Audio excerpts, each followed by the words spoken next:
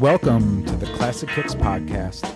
I'm your host, Nick Santora, and I'm back with another episode to talk to you about the digital magazine I just published. If you're tuned in, I assume you follow my social media channels and share some of the same love and appreciation as I do for classic and iconic sneakers, advertisements, marketing campaigns, and the athletes who wore them. For me, the most influential time and the time that I grew up in was the mid to late 1980s and into the early 1990s. This is a time that many of us kind of refer to as a sort of golden age of sneakers. Now, I say that because it's a time that still resonates today and basically serves as the foundation for this modern sneaker culture.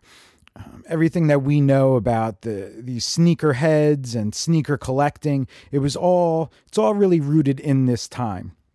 And I say that because back about 15 years ago, when this idea of retro sneakers and re-releases and limited editions started really coming back out and becoming its own segment of the sneaker business, it was all rooted in re-releases from this time that I'm talking about.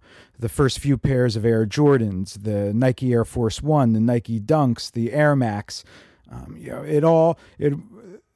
everything we know right now is really rooted back in these sneakers. Now these sneakers, the reason they resonate still today was because when you look back at that time, it was really the perfect storm of great products, genius marketing campaigns, dynamic athletes, the emergence of hip hop, how that blended together with the fashions and how it really ended up transcending sneakers and sports and really just affecting overall pop culture and this so-called hip hop culture, both in the United States and eventually globally. Now, for those of us who are old enough to grow up in that time and be kids at that time, we remember these things, and one of the things we also remember is this idea of having our bedrooms basically decorated as shrines to our sports heroes and all the things that we aspired to be. So for me, being 10 years old in 1987, when I think back and remember my bedroom wall, the bedroom of any self-respecting 1980s kid sports enthusiast consisted of the same things, basically. It was anchored with the posters. You had Sports Illustrated posters, and then you had these Nike posters and Kostakos brothers that I'm going to talk about in a second. But in addition to that, this was pre-internet, obviously. So if you wanted to look at sneakers all day, you didn't have Instagram and you didn't have Tumblr. You had to go out and buy magazines of all your favorite sports and Sports Illustrated and flip through them and cut them out and scotch tape these things to your wall. So a great bedroom at this time would, like I said, would be anchored by the posters with all of these magazine clippings mixed in. Typically a Nerf basketball court or a Nerf basketball hoop. And then if you were lucky enough to have a TV in your room and your parents got you a Nintendo, I mean, that was just that just sealed the deal. Games like Tecmo Bowl and RBI baseball. So with this idea of the bedroom, the 1980s kid's bedroom of being your shrine, it's one of the ideas I had in mind when creating the first issue of Classic Kicks digital magazine. So the first thing that we start off with in the magazine are Nike posters from the 1980s into the early 1990s. And there were three photographers from this time that took iconic shots of what I like to call the Mount Rushmore of Nike athletes. We're talking about Michael Jordan, John McEnroe, Bo Jackson, Charles Barkley, Andre Agassi, just iconic photographs which became ads. That again, the sneakers are still coming back out today and being adopted and loved by a whole new generation of sneakerheads. So the three photographers were Chuck Kuhn, Bob Peterson, and Bill Sumner. The first one featured and interviewed in the magazine is Chuck Kuhn.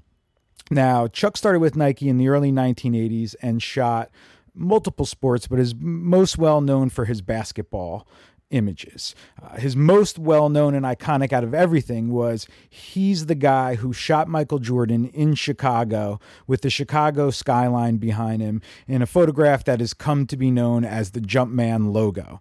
I'm sure anybody who's listening right now is familiar with this photograph and how the silhouette has become the logo on all Air Jordan products, almost every Air Jordan product from 1988 until today. But prior to Michael Jordan, Chuck shot posters that were of Nike's basketball players pre-Michael Jordan, while Nike was still pretty much known as a running brand and just emerging in basketball. But they did have some all-stars wearing their products in the NBA, which were depicted in these early Nike posters.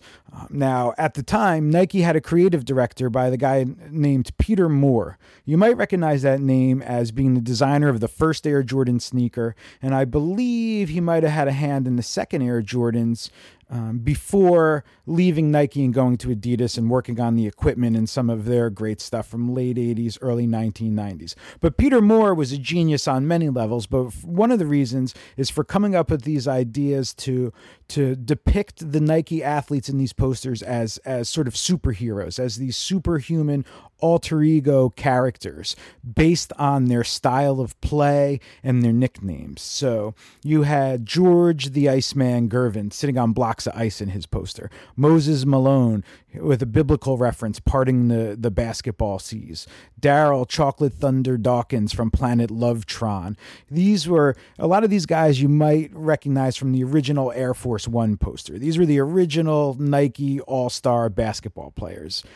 You could even say that these guys laid the foundation, along with John McEnroe, for Jordan to even arrive at Nike and have his own line and become a superhero himself as Air Jordan.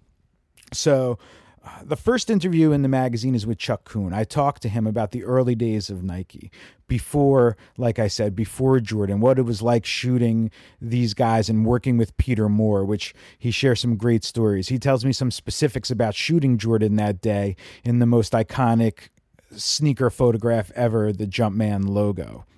So the magazine kicks off with this Chuck Kuhn interview with many of his iconic posters featured in the layout. From there, we move on to Bill Sumner, another Nike photographer whose interview I think is really interesting just because he remembers so many specifics about each individual poster that he shot. And he tells stories of this so-called guerrilla marketing where he would be in a van with a couple guys in the equipment and the Nike athlete already in uniform and just jump out on a bridge, or in the case of Franco Harris, in front of a steel mill in Pittsburgh. That was just the perfect place to get the shot.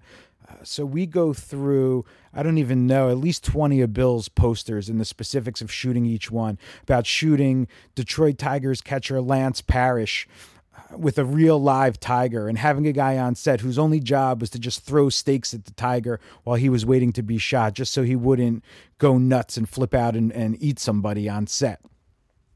And then from Bill Sumner, we talked to the third Nike photographer named Bob Peterson. Now, Bob was shooting for Nike before the Just Do It slogan even was invented. He was still shooting for Nike when it was really a running company, and their motto was, "There is no finish line." So he shot some of the early 1980s and late 70s running posters.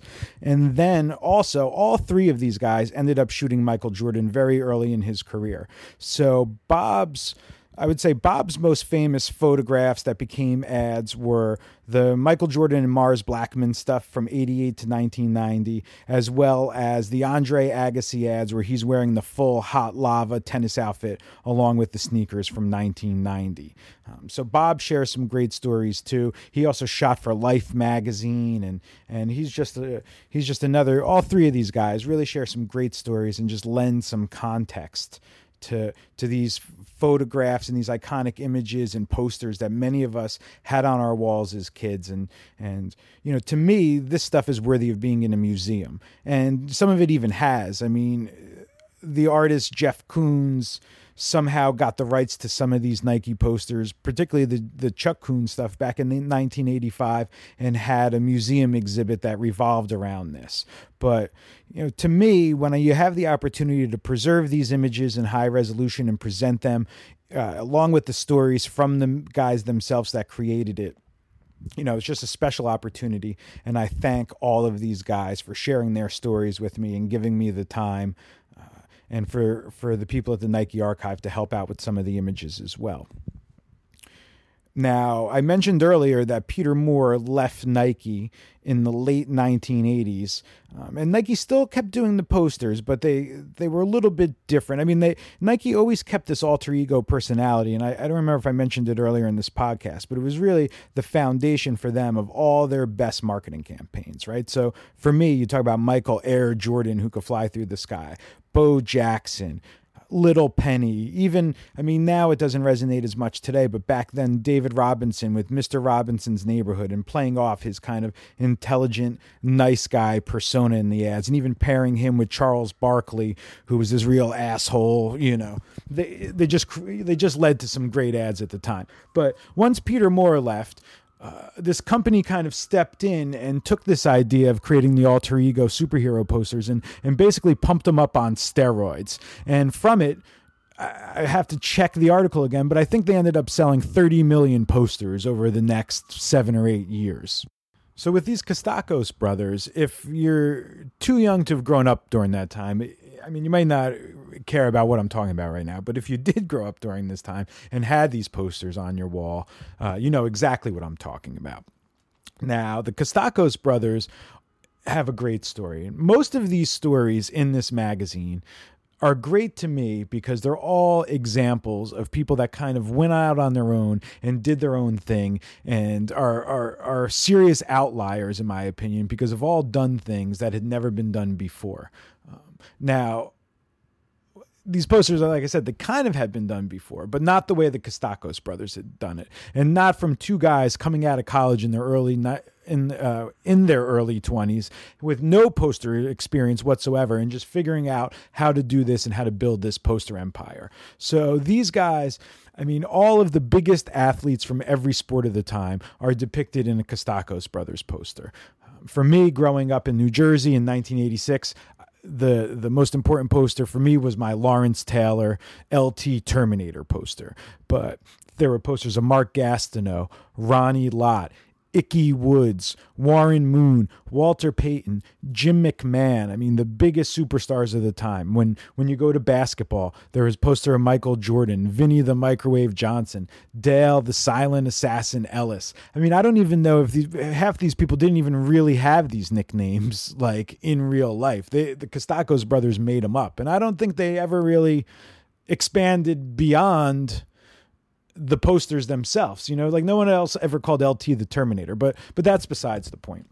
So there's a whole feature with, I have to check and go to classickicks.com if you're interested in seeing all this stuff. All the links are there, but at least 20 posters and a great interview with John Kostakos of him just telling me about the whole process of how he and his brother built this whole business right from scratch, right out of college, and just figured it out on the fly and created some of the most iconic sports images ever. Again, back to the museum, they had a Kostakos brother gallery exhibition a few years ago in New York City, and there's a story that Dana White of the UFC came in and bought every single poster. I think he dropped over $200,000 on every poster they had on display in some sort of bidding war with Alex Rodriguez. But so aside from the posters, the other thing I had mentioned earlier was the influence of hip hop on sneaker culture during this time. So another thing too about this magazine is just the way it kind of sorted itself out. It's focused really on the photographers from this era. I interviewed a lot of the photographers that created these images. So when you talk about photography and you talk about hip hop, late 1980s, you have to talk about Ricky Powell. Ricky Powell's another great story of just taking it upon himself for making it happen, to make it happen. He was selling frozen lemonade in New York City He goes through all of this in the interview, but he's selling frozen lemonade in New York City as a substitute teacher back in 1986 when he opens up USA Today and sees that the Beastie Boys, who he kind of has a little friendly relationship with, are playing with Run DMC in Tampa. So what does he do? He basically just brings his ice cream cart back to the station or wherever it goes and gets on a plane and flies down to Tampa where these guys are playing. He hitches a ride with some hillbillies in a pickup truck, knocks on the back door of the Tampa arena and tells the security guard to tell Ad Rock that the Rickster was there. Ad Rock comes to the back door, lets him in, and next thing you know, Ricky Powell is the Def Jam photographer, the unofficial official Def Jam photographer. And he shot, again, a Mount Rushmore of hip-hop artists from this time. The Beastie Boys, Run DMC, LL Cool J, Public Enemy. I mean, these guys are the forefathers of hip-hop. This guy, Ricky Powell, also, if you're familiar with him, you know he's entertaining. If you're not familiar with him, you need to read these interviews because there's just some funny stories from this guy. I mean, just from his basic perspective on things to even things like smoking dust with Russell Simmons and having to go out and photograph Public Enemy afterwards. But I chose some of Ricky's photos that were a little bit more connected to sports and this kind of streetwear. And he gives me the background of each individual photograph. So there's some really cool stories there from him that I know you'll enjoy. The next photographer that I spoke to was Jim Goodrich. So there's a whole spread with some of his photographs and a great interview with him as well. Again, another guy that just made it happen, another outlier who was not only at the right place at the right time, but knew how to properly take advantage of the opportunity or create the opportunity that was in front of him. Now, Jim Goodrich is an iconic skateboard photographer from the late 1970s into the early 1980s. Now, Jim's story was that as a teenager, he was a skateboarder himself, and his friends were ended up being some of the most famous skateboarders in the world from that era. Guys, the Dogtown guys, Stacy Peralta, Tony Alva. So what happened with Jim was he's skating with his friends. One day he takes a dive and ends up breaking his arm. So what does he do? He still wants to hang out every day with his buddies. So he decides to pick up a camera and start taking photographs. And now at the same time, Skateboarding Magazine is starting to emerge, and they need photographs of these exact same guys that Jim is friends with and photographing every day. Now, both with Jim and Ricky Powell, the photographs these guys took, I mean, you also have to understand that these photographs became the images that basically helped spread these movements worldwide. When hip-hop was just bubbling, people all over the world were seeing Ricky Powell's images of these iconic artists, and that was their interpretation. That's the images they had to kind of romanticize about, to play with their tapes and envision this whole hip hop lifestyle. Now, it was the same with Jim Goodrich and skateboarding. When Skateboarding Magazine started to really get big in the late 1970s, many of the photographs that were in the magazine were Jim's. Now, Jim was just a teenager at the time, but he had the advantage of being a skateboarder and knowing these guys to know what shots were important and needed to be documented and would make the magazine. So for him, he wanted to be in the magazine, and for his subjects, his friends, these other skateboarders, they wanted to be in Skateboarder Magazine also. So Jim's advantage was going, just the local street stuff, but also going to these tournaments and talking to his friends and figuring out what tricks they were going to pull off at this particular event and where he needed to be to take the best picture of it to ensure for both of them that it would be featured in this magazine and kids all over the world would end up seeing it. I mean, when you look at Jim's photographs, and especially if we're talking about if we could close our eyes and transport back to late 1970s and you were a kid who didn't live in Southern California, was interested in skateboarding, again, these were the images that depicted that Southern California culture and lifestyle and the rise of skateboarding. We're talking about the time when it went from this so-called sidewalk surfing to pool skating and ramp skating, and when it really took off and the style behind it. That's another thing about everything in this magazine. The one thing I had in my head was this kind of style of sport. So it was the style of the athletes and the way they performed, the style of what they wore, even the style of the photography from these photographers. That's really important to me. There's this thread of style throughout it. Even again in Ricky Powell's images, you'll see LL Cool J in the Troop the custom red Troop LL Cool J jumpsuit, his whole crew wearing it. Now, the final photographer I spoke to, well, actually, before I get to the final photographer, let's stay within this skate and hip hop world. So when we talk about hip hop, it wasn't just the connection to basketball. That's the obvious connection, and that was really influential at the time. But when you talk about this era, this late 1980s,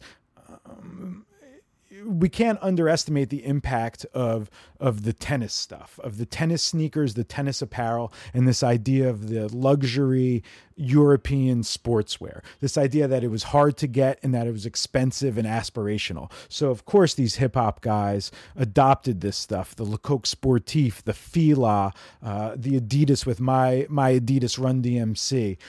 So I speak a little bit about two of these brands from that time. We talk about Adidas and the rise of Adidas, and we talk about Fila. Now, both were European luxury brands born in the mountains, Adidas in the Bavarian hills and Fila in Biella, Italy.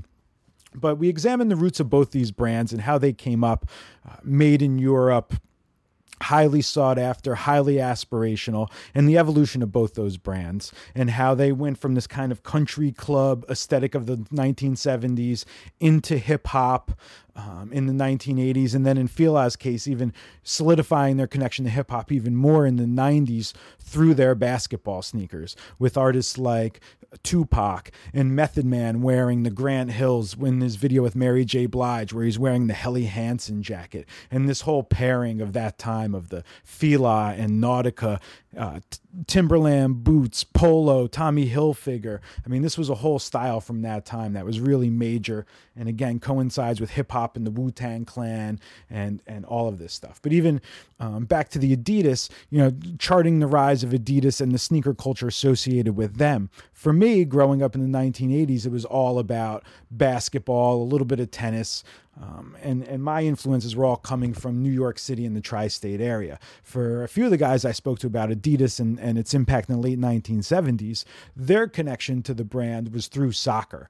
Their sneaker culture was through soccer. So for them, they were traveling around Europe, playing in tournaments and going to different countries and different cities and coming across sneakers that they couldn't find at home, whether they were different models or different colors of some of the models. This was the sneaker culture of that time. So I speak a little bit about that. And there's plenty of old school Adidas catalog images from Denmark and Germany and the UK, as well as some old ads and just some cool stuff. I mean, one of the things too, the 70s stuff, I know the kids today don't really get into so much. And a little bit of a side note, all of this stuff to me, when it comes to retro and fashion being cyclical, it's almost like a 20-year cycle. So for me being the age I am, 10 years ago, I wanted the stuff from my youth in the 80s. Now the kids today want the stuff from their youth in the 90s.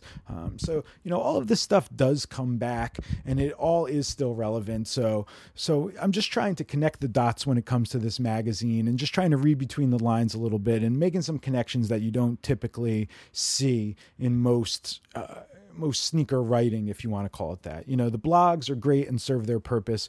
Kids want to know what the new shoes are, when they're coming out, and where to get them. That's great. But like I mentioned earlier, to me, all of this stuff, I'm almost an amateur archivist myself when it comes to Grateful Dead tapes and jazz albums and things of that nature. And I seem to become this amateur archivist or semi-amateur archivist when it comes to this sneaker imagery and these marketing campaigns. Because again, for me, it's the history of sneakers, but it's also it's the history of marketing and some of the greatest marketing campaigns of all time that we're still talking about today, other people other than me. And that's why I am showing them in this magazine. So, and then connected to Jim Goodrich, back to the skate, I also did a feature on the history of Vans and the history of Vans sneakers and their connection to skate culture, Southern California skate culture, and then the rise of BMX in the 1980s. Vans is still around today and still doing well, but I really focus on their heyday from the mid-1970s to the mid-1980s, when they were just really the brand representing California, Southern California skate, surf, and BMX culture. Now, the final subject, the final guy in the magazine is Roger Steffens. Now, Roger Steffens is... he's done so many things that it's even hard to put a label onto him, but I came in contact with him again. When I talk about the style of sport, it transcends, just your obvious connections. But there's a picture of reggae artist Burning Spear that he had taken in 1986 in St. Anne Parish, Jamaica. And Burning Spear is wearing full Puma soccer outfit. Now, I believe I have to check the article again, but Roger told me that Burning Spear kind of ran or owned this youth center soccer camp type thing at the time, and he was there playing with the kids. So it was a great photograph of Burning Spear is what led me to Roger and got me speaking to his daughter, Kate, and I thank both of them for inviting me into Roger's reggae archives. Now, Roger today is known as the foremost reggae historian in the world. He's been doing this since like 1975, 1976, when he started as like the number one reggae DJ in Southern California, whose show was eventually syndicated nationwide and then worldwide. So Roger's been collecting buttons, pins, posters, shirts, tapes, records, everything you could imagine that comes to reggae and Jamaican culture for the past 40 years. And he's held on to all of this stuff and archived it and has it displayed as much as he can, 7 rooms from floor to ceiling. So when he invited me to come out and visit this archive, me being a reggae fanatic and especially loving the old school roots reggae, I jumped at the opportunity. And I thank him and his wife and Kate for inviting me. And I thank my friends John Fulton and JG for hosting me out in Cali and going to Rogers with me and sharing in this experience. I mean, it ended up being like a 3 to 4 hour master's class on the history of reggae, listening to unreleased bootlegs. And, Roger, also being a photographer and being the reggae DJ back in the 70s, he was interviewing all of the major acts when they came to Southern California. So he interviewed Peter Tosh and Bob Marley. Even later on, Keith Richards came and visited the archive. But this connection to Bob Marley led him to actually be Bob Marley's photographer on the Survival Tour in 1979 and live on his tour bus. So there's a couple images of Bob that Roger took that still are just iconic images that have been basically bootlegged all over the world by this point on everything you could imagine, and most of which Roger has in his collection.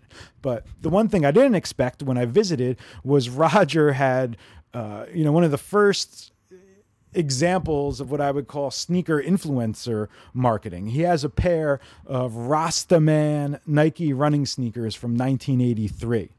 Now, before I saw these with my own 2 eyes in person, there had only been 1 or 2 crappy images floating around the internet, and they were labeled as Bob Marley's own personal shoes. But now, upon further inspection, and we realized it was 1983, Bob had already passed by then, and Roger told me the story of how these sneakers came to be.